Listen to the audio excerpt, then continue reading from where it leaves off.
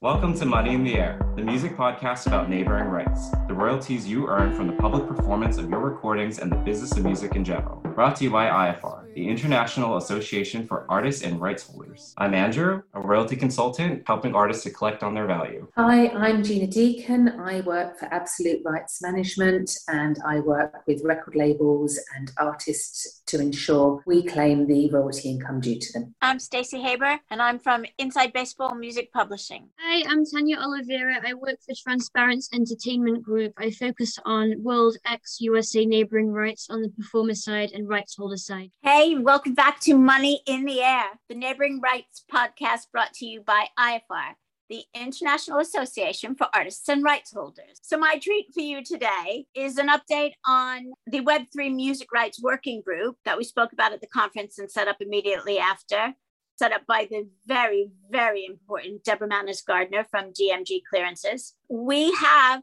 templates for the deal memos, offer letters. We have a royalty matrix and a rights matrix, so everybody knows what rights are needed in which situation. We're now starting to work on the use of rights for film and television as well, because it's not just music. So we're great leaps and bounds ahead of where we were the last time we spoke about this. And through DMG's clients, the templates are in use already. So they're actually becoming normalized and standardized. And there is a roundtable in LA on the 24th of August with invited guests to pick it apart, to give us comments, thoughts, let us know if it's easily understandable and how people think they can use these, or do they need better explanations or like a crib sheet that goes with it. So anyone who's listening, and my esteemed colleagues, if you want to be part of the committee that we seek thoughts from, please give us your email. You guys can message me directly. Everyone else can email info@ifr.co.uk or Stacey, Stacey, @ifr.co.uk, because everybody's input is important, even if they can't be in LA in person. I think that's great. Everything is a matter of perspective, and the more perspectives that we can invite into these initial conversations, the better, just to make sure that we have all of our bases covered in terms of remitting the rights. As somebody who works in rights management, there's even stuff that I haven't even thought about. All the more perspectives are welcome. It has to be workable and usable by everybody, whether they're indies, individual performers and rights holders,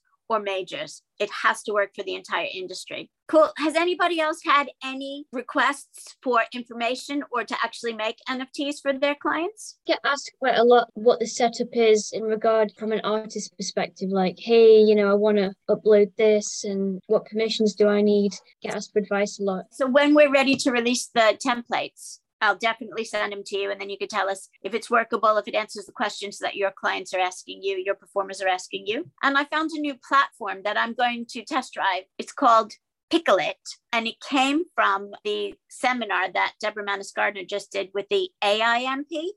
It's called Pickle-It, PIKLE.IT. And you have, instead of a wallet, you have a jar, which I love.